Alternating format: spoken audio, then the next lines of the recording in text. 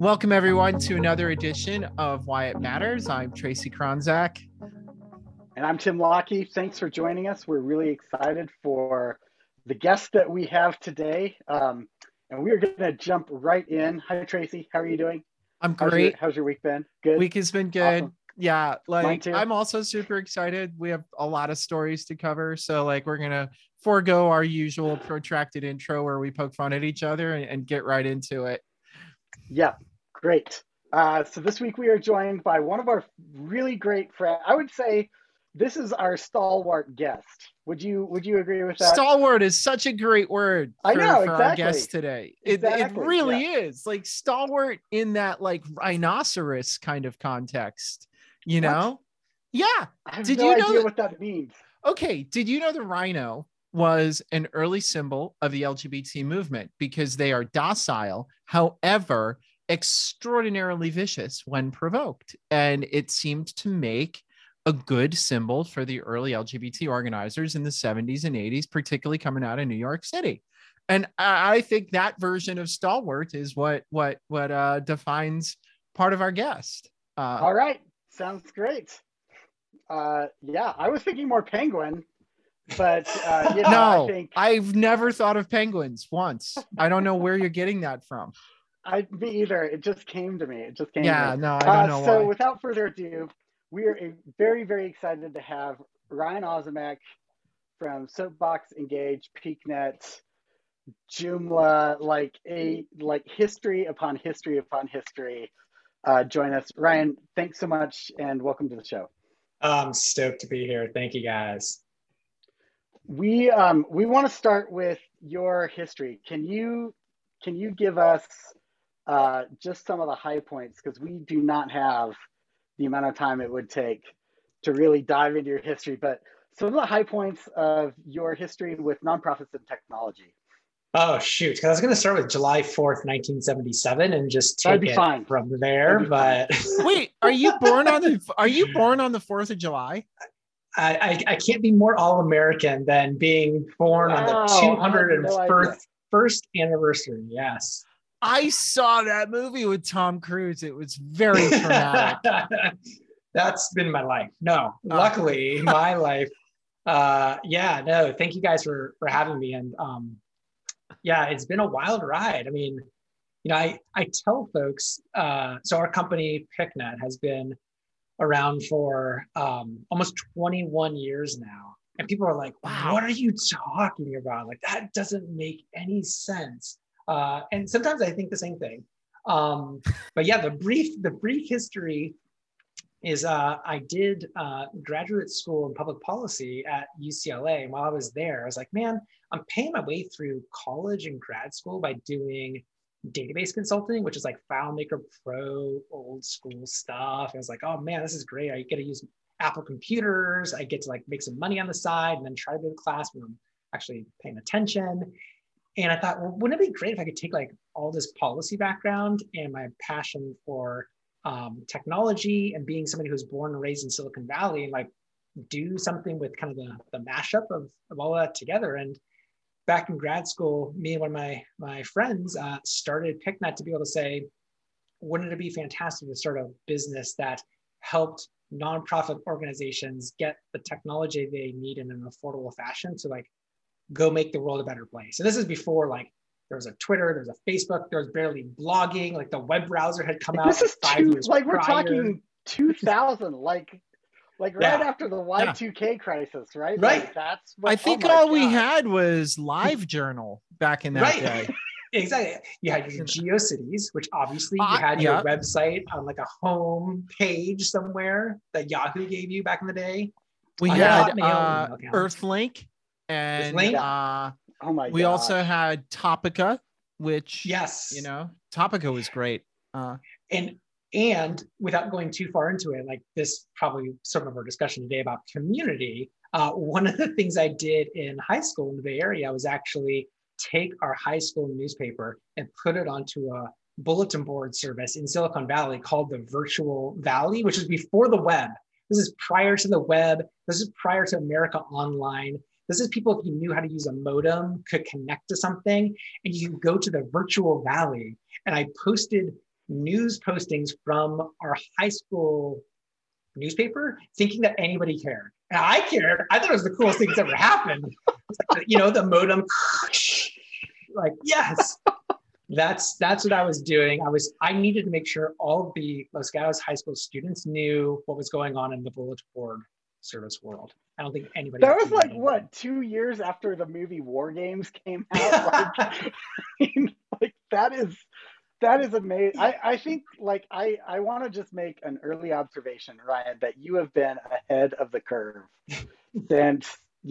since being in high school and with your newspaper. That's just incredible. So it's been a fun ride to be able to take that, apply the technology, apply some policy. I spent a little time in the Clinton White House in the press office. So I got to see what was happening over there. And I said, well, why don't I go out to DC and figure out how to build a business to make this stuff happen? So I wanted to be in the epicenter of where nonprofits were and bring technology from Silicon Valley and California. And I'm sitting in an office here with a bunch of penguins in Washington, D.C., still across the street from the White House. So not a lot has changed in terms of geographic locations, but it's been a crazy ride since then. So it's cool to be here. I think that is the context in which I first met you back at the N10 conference, and I think it was 2008. I can't remember where it was. We were hypothesizing that was New Orleans, but you've always been a person that technology delights, in my observation. And even if it's like never to be used again, like Joomla, for example, who uses Joomla, Ryan? I don't know. But like that context, that joy is so rare in humanity. I just want to say, like, thank you for finding us in that world too, because I think when I first met you, I was like trying to figure out, because PicNet was in the hard cabling business for a little bit, and I was trying to figure out how to wire my office. And your observations were, don't you dare let them put in Cat 3, you should only put in Cat 5 or Cat 5e. And I was like, I don't know, man, Cat 5e or Cat 5.3 is cheaper. And you're like, Cat 5e does nothing, or Cat 5.3 does nothing. It barely does, by the way. You might as well just put in like phone lines for what Cat 3 does. But and then you were also like, or you could do the whole thing Wi-Fi. And I was like, Wi-Fi is like so slow, and who needs that when I can plug it in? And that's been like 14 years of friendship now, like those kind of conversations, and the topics just change. Those technology struggles, we keep pushing through those, and then that's creating the sparks of innovation, that's helping us say, for me, like hearing those stories and kind of thinking about where we've been just reminds me that for me, the passion around technology isn't about the gadgetry part of it. It's about applying it to do something with it, to see a system that's broken and to know that there might be a way to do it better without having to try to rebuild the entire system from the ground up. Like, well, what happens if we could apply something in a new way that people aren't thinking about yet? And I just love getting a chance to do that. So yeah, from wiring cables to everything else. Yeah, and you do have a long history of being of wide exploration around technology. It's one of the things that I was like when we get to just hang out informally and talk about what's new, whether that's crypto, whether that's electric cars, like what you just always what's next, how do you use it? I just think that that's really interesting. So I think we're lucky to have found professions that is in an industry that's constantly changing. A lot of people hate it. A lot of people want to know that, like, I'm going to go into a profession. It's been there for thousands of years. It's going to be the same. We all going to know you climb up this ladder. Like, I'm just not as interested or fired up about that. Like, I want things that are going to be changing a lot, and figuring out how to put those to practical use is what really gets me going. And so I agree. Like, as there's new things happening, I want to figure out, like, what's the way in which we can use this to do some good in the world? And I feel like the two of you and other folks like us are kind of looking at it through that lens as well, not just like, ooh, this is gee whiz technology, but like, awesome. Now, how do we apply this to do awesome things? And I feel as though that oftentimes gets lost because so many folks are like gravitating towards the shininess of the new technology and less about like what's the pragmatic application of it. If you were to title this podcast or interview with a very pragmatic centrist technologist, that wouldn't be far from the truth. That's kind of how I feel about things. Yeah. Okay. Two big Are questions. you saying that One I'm a is- right-wing technologist? Sorry. Yeah, absolutely. Took me a We've second gone to from parse rhino that. to that. All Yeah, right. that's great. Sorry, Tim. Please, we're No, going to dig no, back no. into that. Please go, Tim.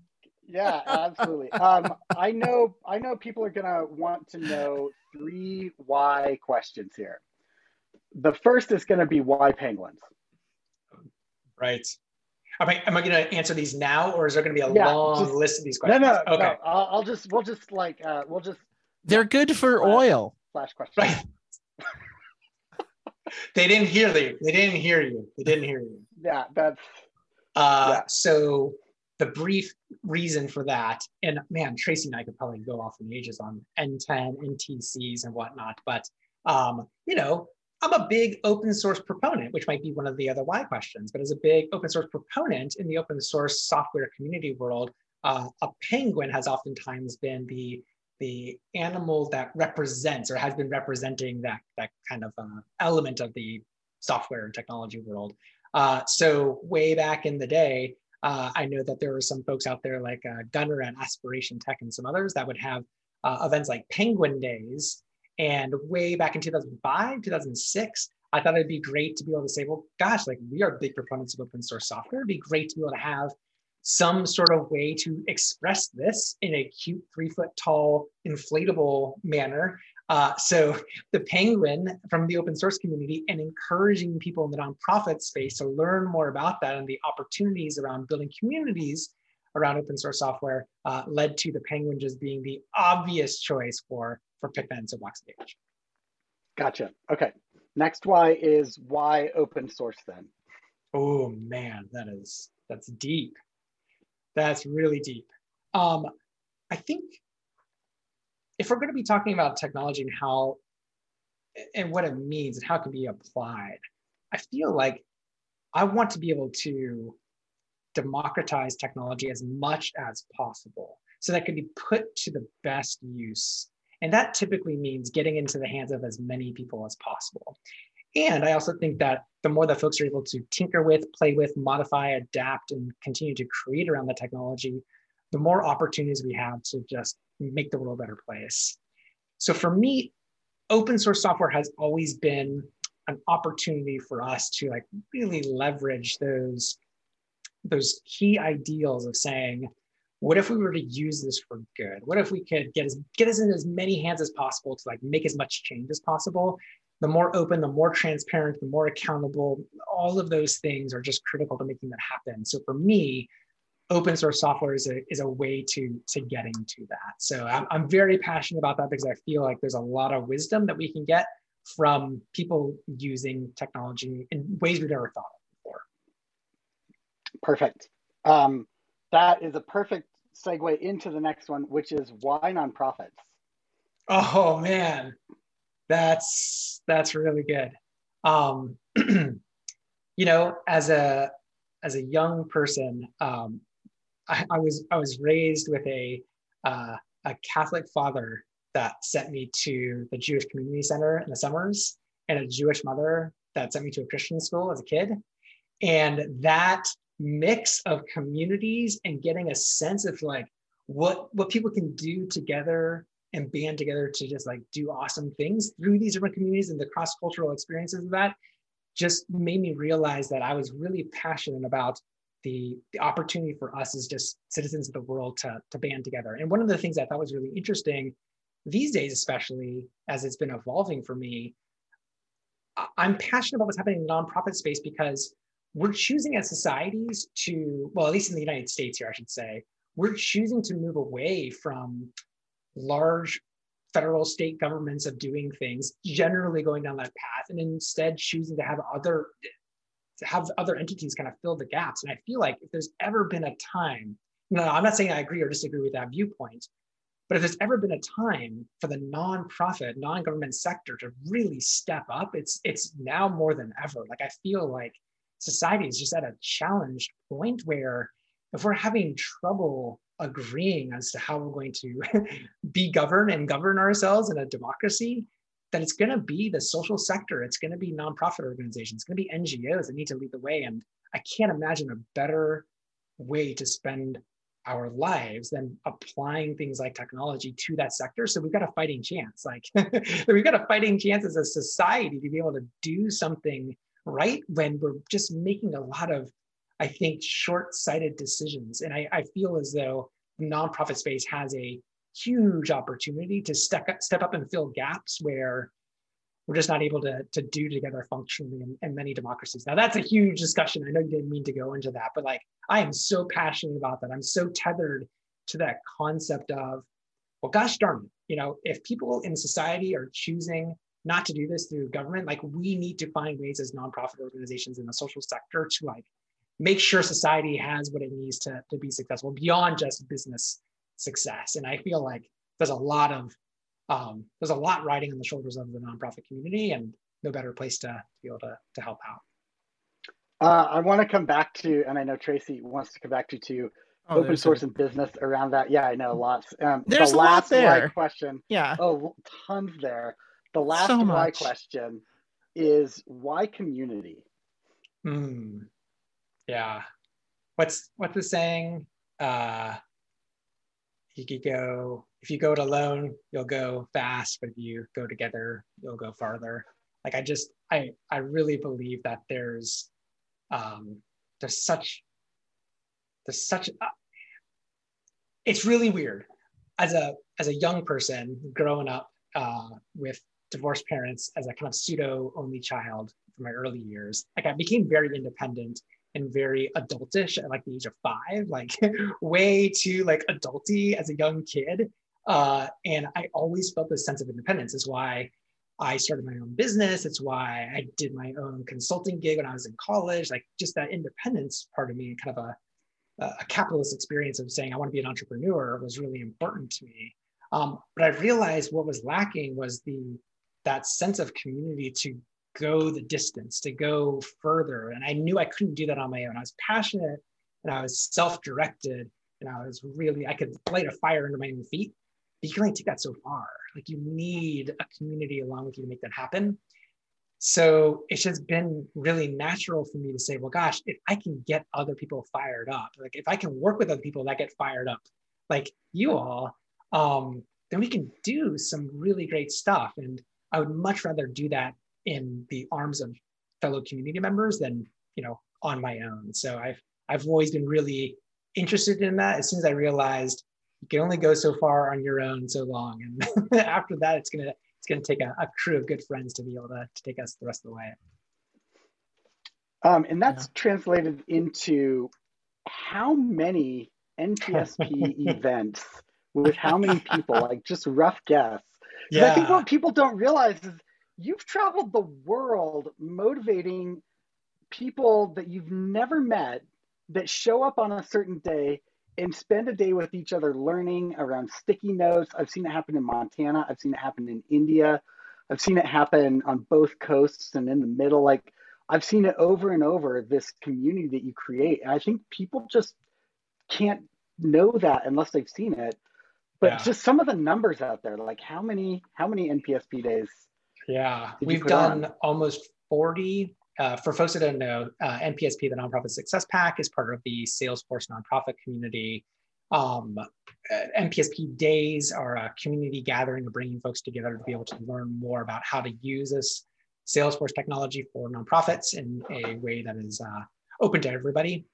We've done at least 40 of those. We've served over 1,500 organizations, I think almost 2,000 individuals.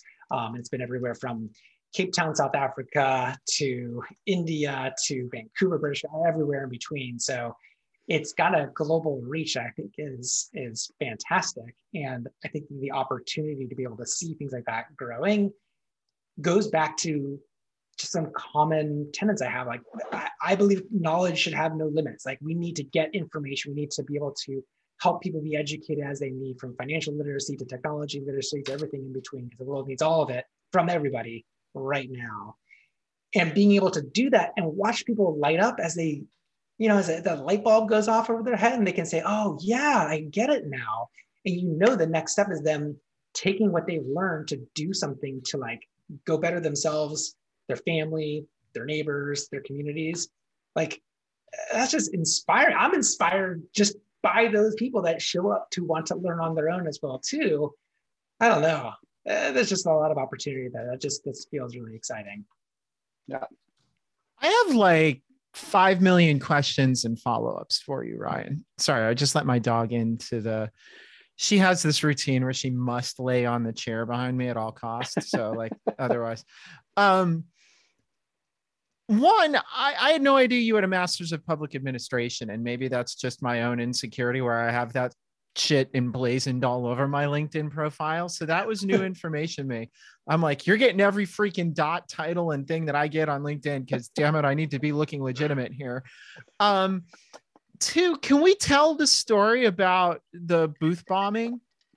Yes. Okay, so here's and why I want to say this is because it does lead into a question, and that is, so the very first N10 conference where I actually met you, Ryan, it was like, okay, if you want to talk about like wiring stuff, go talk to this guy, Ryan.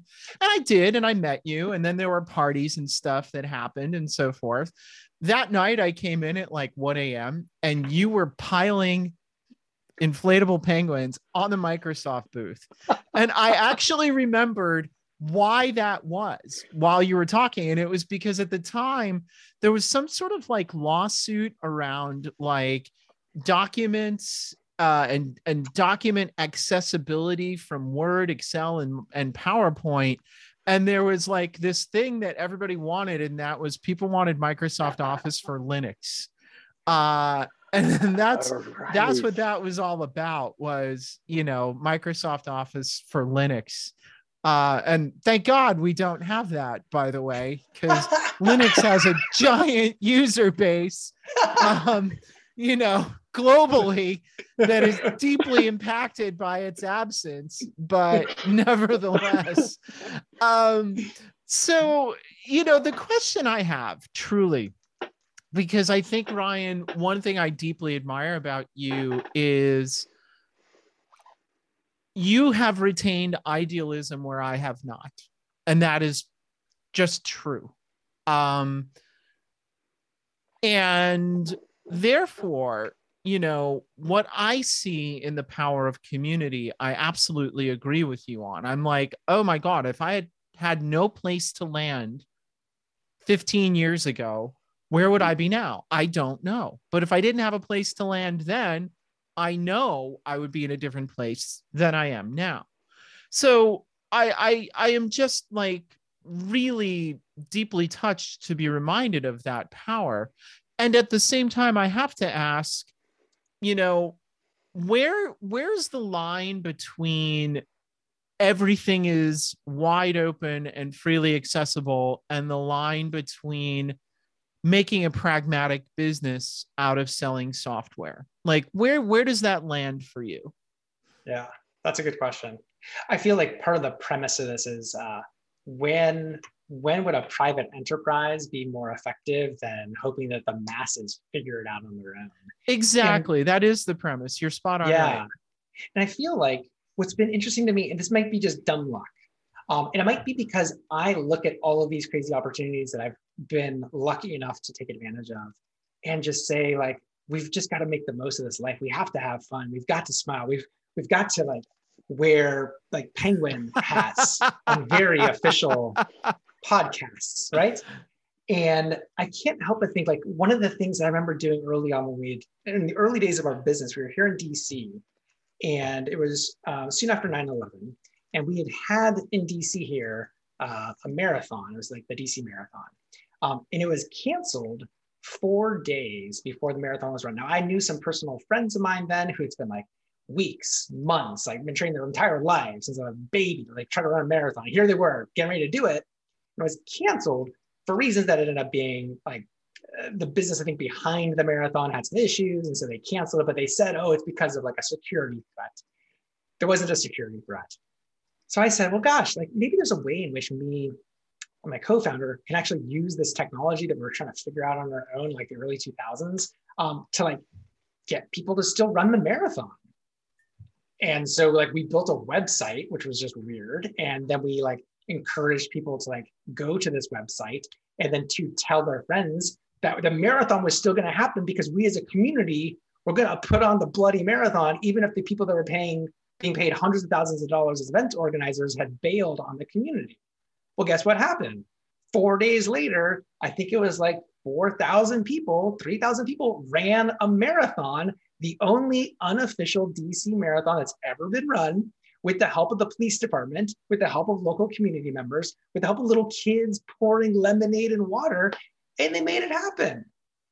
And I feel as though what I've learned through all of my community experiences is that where oftentimes there has been a singular power that has failed the people, oftentimes a community, if they're passionate enough about it, if they get fired up about it, if they have something kind of like helping them get pointed in the right direction, are able to overcome those challenges. And I think it's just been one thing like that after another, where I see community just stepping up to the table and doing the things that everybody else thought just couldn't be done or wasn't going to happen.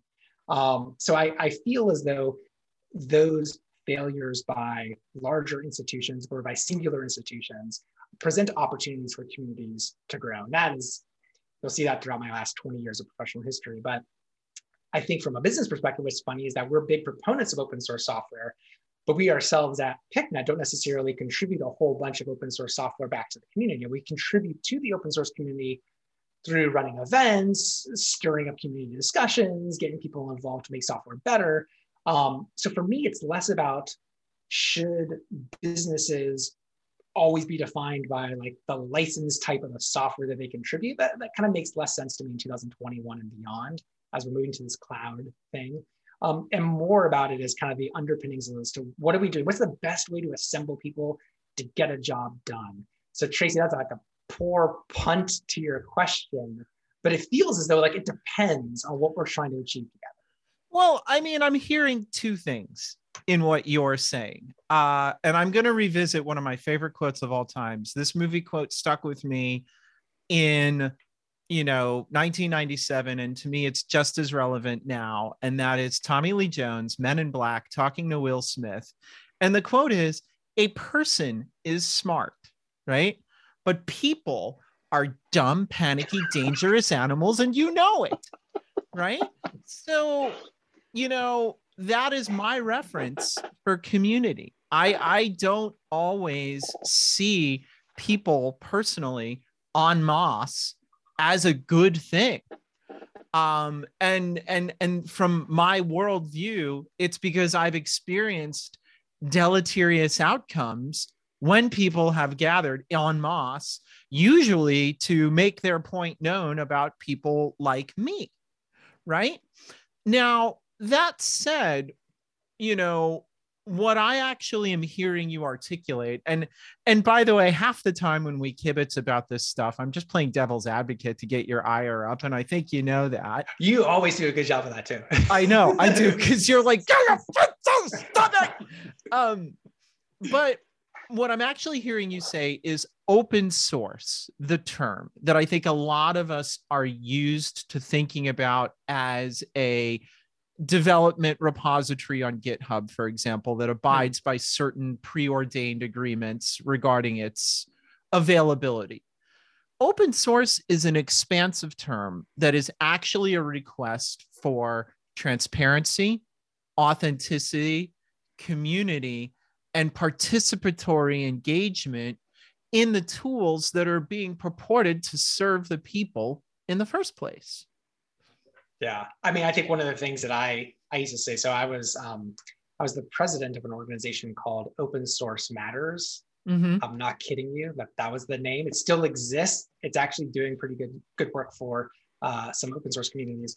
But one of the things I used to say is that it was transparency, accountability, and empowerment. And the empowerment piece I feel is really, really important to me. When you get to work in open source software communities, you begin to see that like boundaries, like geographical boundaries, just don't matter anymore.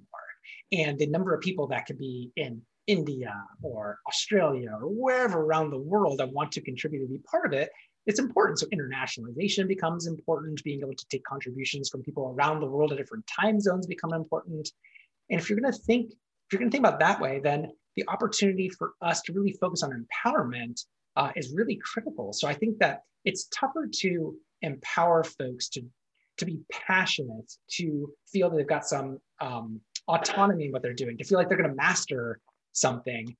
If you say, but actually, we're going to hold all the stuff here. You get to see the stuff that we give you, but like it's up to us to hold the rest of it. And you just need to trust us. So I feel as though in the open source software communities I've been a part of, the more open, the more transparent, the more they're leaning into how do we empower these folks to do great things, the more likely they are to be really successful. And I've just been amazed to see what people have done in the Salesforce world, as Tracy, you and I, way back in the Google Groups days, and even earlier than that. And Tim, we've seen for the last 15 plus years or so, every time I've seen the ability of the community to level up, to be empowered, to be able to do things, is the times where I see light bulbs go off, where I see real creative juice, where I see new things happen that are going to make the world a better place. So that's where I really lean into the empowerment side of it. How do you govern that? And that's actually my legit question. And I say this half tongue in cheek, and that is, I gave up on Mozilla Firefox about 5 years ago because when I launched it, the lights would dim, right? It was like ENIAC, right? And, so there obviously has to be limits on this governance. And it is my worry, and it is my sincere worry, that when everybody has something to say and everybody is equally valid, nothing gets done, which to me is the role of, private ownership of things, because it's like, look, well, everybody can't say everything. So if somebody had to do something and we did this. So how do you balance that governance is my question.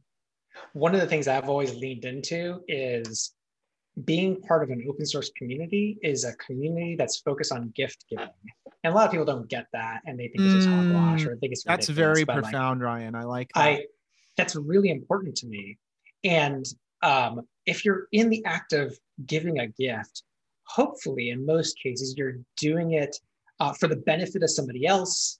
You're doing it hopefully without expecting something in return. So for me, people that are contributors, true contributors back to a community, like I think they're the ones that get to have a say. And I'm very interested in some of the latest like blockchain communities and cryptocurrency communities that say those who contribute, those who give, those who are involved either financially or from a code perspective, or they're writing smart contracts or whatever that might be, like they're the ones that we're going to give the ability to be able to determine the fate of where this community is heading. And governance is based on contribution. Now, that isn't always the most democratic way of handling it, and there's other ways to deal with that. What I think is interesting in the technology side is that it is not impossible, but sometimes can be difficult for people to say, well, that's great, but I'm going to fork this community to try to do something similar but different, because what's happening over here just doesn't make sense anymore. So that threat of making it easy for a community to then be forked and then something running parallel means that the folks building the strong communities, like they need to be on their best behavior. They should be doing what's best for the community. So bringing that all together from a governance perspective makes me feel like we've got to go back to those tenets. Like how are we making sure everything we're doing is transparent? How do we make sure that the people that are in charge are accountable for what they're doing through that transparency? And then how do we make sure everybody's got an opportunity to contribute and be empowered? I think we've got more of an opportunity to do that in the blockchain world than we've ever had before. And I wish we had these tools a decade, 5 years ago. And I think there's some good innovations that can come from it as well too. It's interesting that both of you, I don't remember exactly what you asked Tracy, but it was something like, okay, what about like private business versus government or whatever? And both of you had Like when I hear private business, I think profit maximization. So I know that's because I'm an economist. But your perspective, both of you, is like, Ryan, I think your answer to it was like, oh, well, it's whichever one is best to meet that need. Like that's the weirdest way of thinking about that. Like let's look at the best way to meet this need and then, and then do that. It's just such a different way of engaging. And it runs parallel to what you're talking about here, Ryan, with if your perspective on the world is that people will come and offer something to, and everybody, including them, gets something back in return from that, that's not altruism. And I want to be really clear here. I think in the nonprofit world and in the open source world, there's an assumption of, I'm only doing that out of goodness of my heart. And I just don't buy, like, I'm very suspicious of altruism. I'm not suspicious of it's good for more than just me. And so a cooperativism instead of a competition model actually makes a lot of sense. And so, Ryan, I mean, one of the mysteries you are to me is how are you open source and a business leader? Because I'm used to open source being like developers who have this idealism about the world. And then, and then I'm like, good luck with payroll, and for you, like, it isn't good luck with payroll. You've had some people on payroll for over like 15 or 20 years. Like, you're succeeding at things that other business owners are failing at, and you're doing it with this perspective. And I just think it's important to hold both of those together because we don't have that many models of it. Thank you for modeling that. No, I appreciate that. And sometimes I feel like I'm following a very pragmatic approach that tries to keep into account my ideals. So Tracy, it's always nice to hear somebody like you reflect to say, like, you're the type of person, Ryan, that has like kept true to some of these ideals. And then I have conversations with Tim about like, it's just about making payroll. It's just about making dollars. And it's not that Tim is just worried about that, but like has the economist. Tim does. Please help me. Working for Tim is horrible. Help. I said not to say that.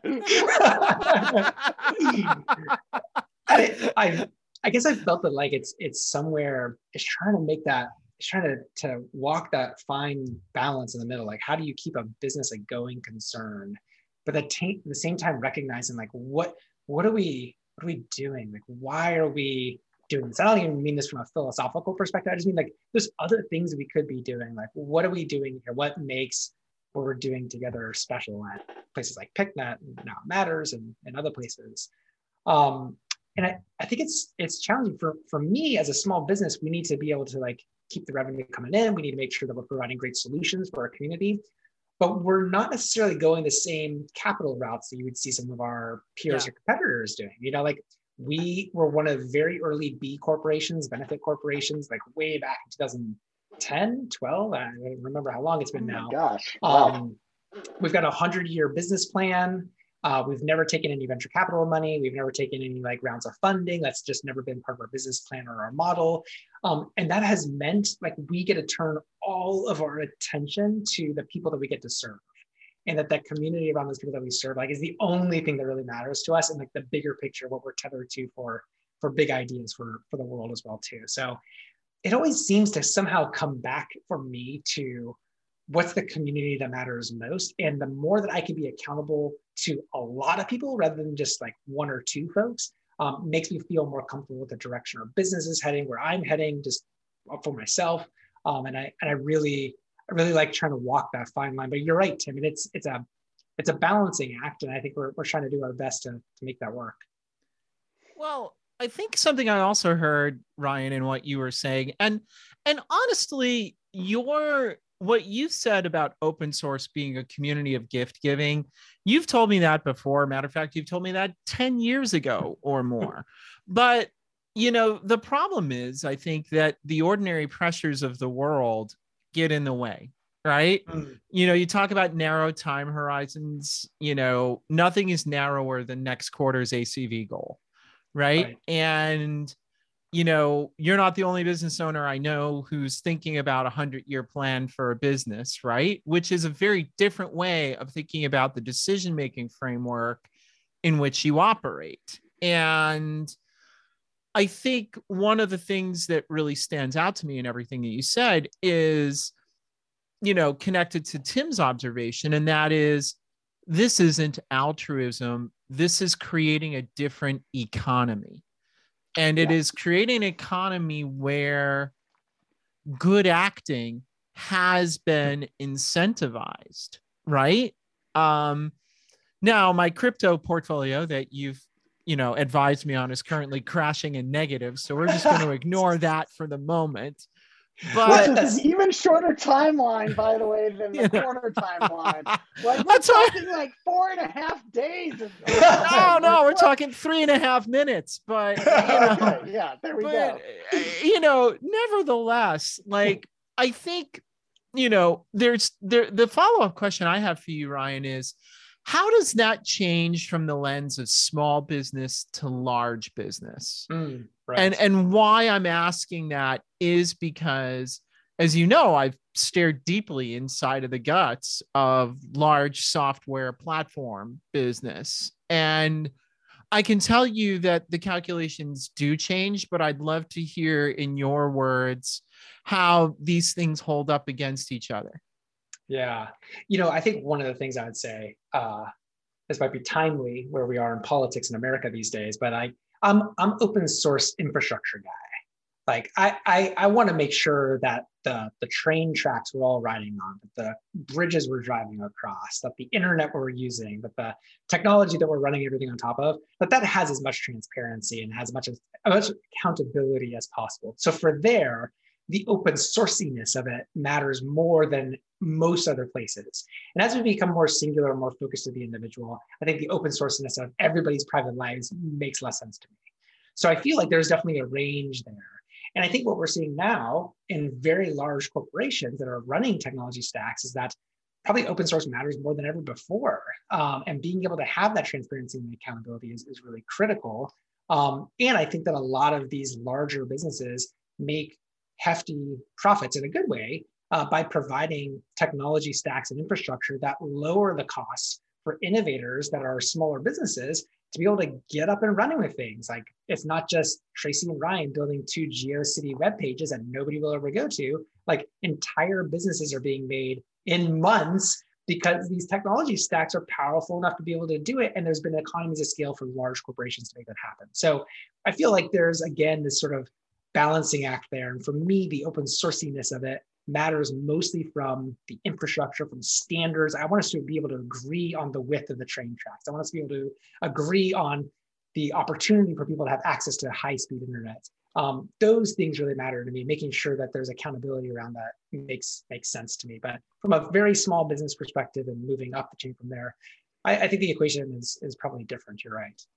All right, I have one follow-up, but I want to turn it over to Tim because I know he's dying. But the really quick follow is does open source matter or does transparency and accountability matter? Man, that's a whole episode that we're going to come back to. Everybody stay tuned. I think that's, for me, to be candid, I think the transparency, the empowerment of technology and the accountability of it are the things that matter most to me, especially as we're moving into a world where these walled gardens of like iOS and Android and other places out there that are just all consuming now, that it can't just be about the open source software. That can't be it. It has to be like, we need to hold companies accountable for where we're holding our important private data. So that matters more to me. I almost, I feel like I'm hearing you talk about open source in a way that makes me think you actually just think about this as public good. Yeah. Right. And I think that's a very, like, I think I can't get in my mind, I can't see past the licensing of it. And when I talk with you about this, what I realize is you have a world in your mind that exists and is real that the rest of us just don't understand what we're seeing. So when you talk about open source, you're talking about public good of humanity that even goes like this is global public good, not even infrastructure for just a nation or hemisphere. You're talking like globally, we now have access to technology that is public good for all of humanity, and that in order for that to be okay, there does need to be transparency. And I mean, it's just such a different vision, I think, than the rest. Like, you must be frustrated that so few people understand what you're even saying, right? There's that, and I'm a hyper privileged person that happened to have won the birth lottery, if you want to call it that, from where I was born and the great parents I've had and everything else about who I just happened to be lucky to be. And I feel that's kind of rotten. I feel like not rotten for me specifically, but like there's so much that we could be doing across the world, because humans are humans and we need to do everything we can to lift each other up. And technology just knows no boundaries. Like, from my perspective, I don't want it to know. I want this to be in the hands of as many people as possible so we can really lift as many boats as we can. And I think that the thing that I struggle with is that balance of what you're just saying, which is how do we keep incentivizing all this great new technology? How do we keep businesses running with a profit motive without necessarily saying, like, what about something other than capitalism, Ryan? And that's probably podcast number 28. But I feel like there's just deep thoughts with Ryan Osmek. I feel like we started with an alphabet that had like 5 letters. And we're like, oh my gosh, that's amazing. And like over time, through open sourceness, we've been able to add more letters to this alphabet and do more things and write more words and make better books and like empower and inspire people to do great things. And I don't want those new letters of the alphabet to be like private corporate licensed letters that people need to pay to have access to. I need to make sure that as many people have access to that as possible. So that's one of the things that keeps running through my mind. I don't necessarily have all the answers to it, of course. So I get frustrated on your behalf because I've seen some of your best work get stolen and branded. So, and some of that is, some of that is what you and I experienced when we went to India to try and do an NPSP day. And the Trailhead team was like, nope, you can't do an NPSP day here. That, it has to be labeled something else. And so, like, we did, and whatever. And, and Akash, who is just like the Ryan Osmek of India, and amazing, like, made it happen. And it was an incredible event and all of that. But I remember backing up from that and just being like, wait a minute, like, this is really kind of backwards, that something you created, that you've traveled all over, it does not add to your bottom line. Like, I've been there, and we're covering burritos. I just have penguins. This is what I'm working with. Exactly. No, they're good for oil. Oh my gosh. Talk about, giving gifts to the community. Yeah. Like, it is not, you are not like out there championing soapbox in NPSP days. Like, I was there. I know. I went to multiple of them. And so, how does that fit? How are you not mad about that? I'm mad about it for you. And does that factor in? Like, are you worried about that? Like, you're transparent so people see it and then they grab it and then license it, like, or it gets rebranded. Like, how do you handle that? I don't handle it well. I handle it by going to the gym and riding on a stationary bike for hours at a time. I yell at myself into the void. I think, it is challenging. I think it's challenging because I think it's not often that people understand, especially from a corporate perspective, that I really believe that the power is in the community. And oftentimes that gets forgotten, or it's used as like a marketing tagline, like, it's all about our community.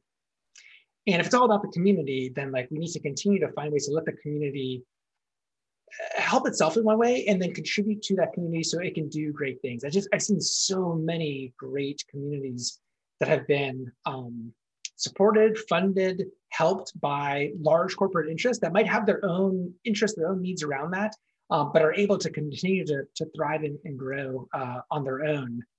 And I feel often that as soon as you move away from that and into kind of a more corporate run community, you lose a lot of the grassroots efforts, the spirit that was behind kind of those original values and what people wanted to see, because they, we often say in the open source community, it's like, it's people scratching the itch, right? Like they have this itch, they want to get this problem solved.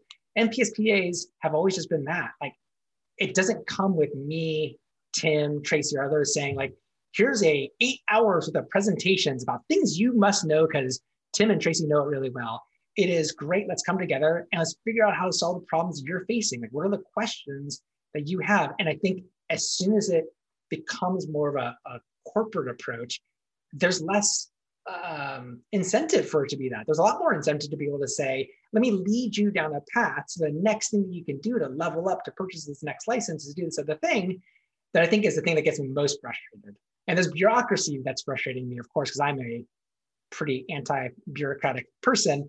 But I think the thing that's most frustrating to me is I just want people to come together in a way that says, this is what matters to me. This is why my organization is struggling. This is what we need to do to like help poor young LGBT community folks in Livermore, like make their lives better. Like, that's what really matters. Like, let's focus on solving those problems together, not I happen to have all the answers, let me teach you the way.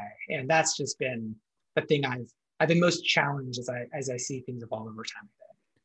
Well, there's this question of ownership and predictability, right? And it's funny you say, when communities come together on their own, like that Google group that we all used for Salesforce Landia, even if every 5th email was, please read the archive before spamming us with your questions, which was true, right? We were, when Salesforce took it over, we were promised a home in perpetuity that was ours.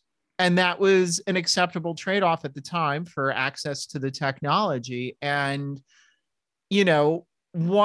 what is true on both sides of that equation is the questions of ownership and predictability.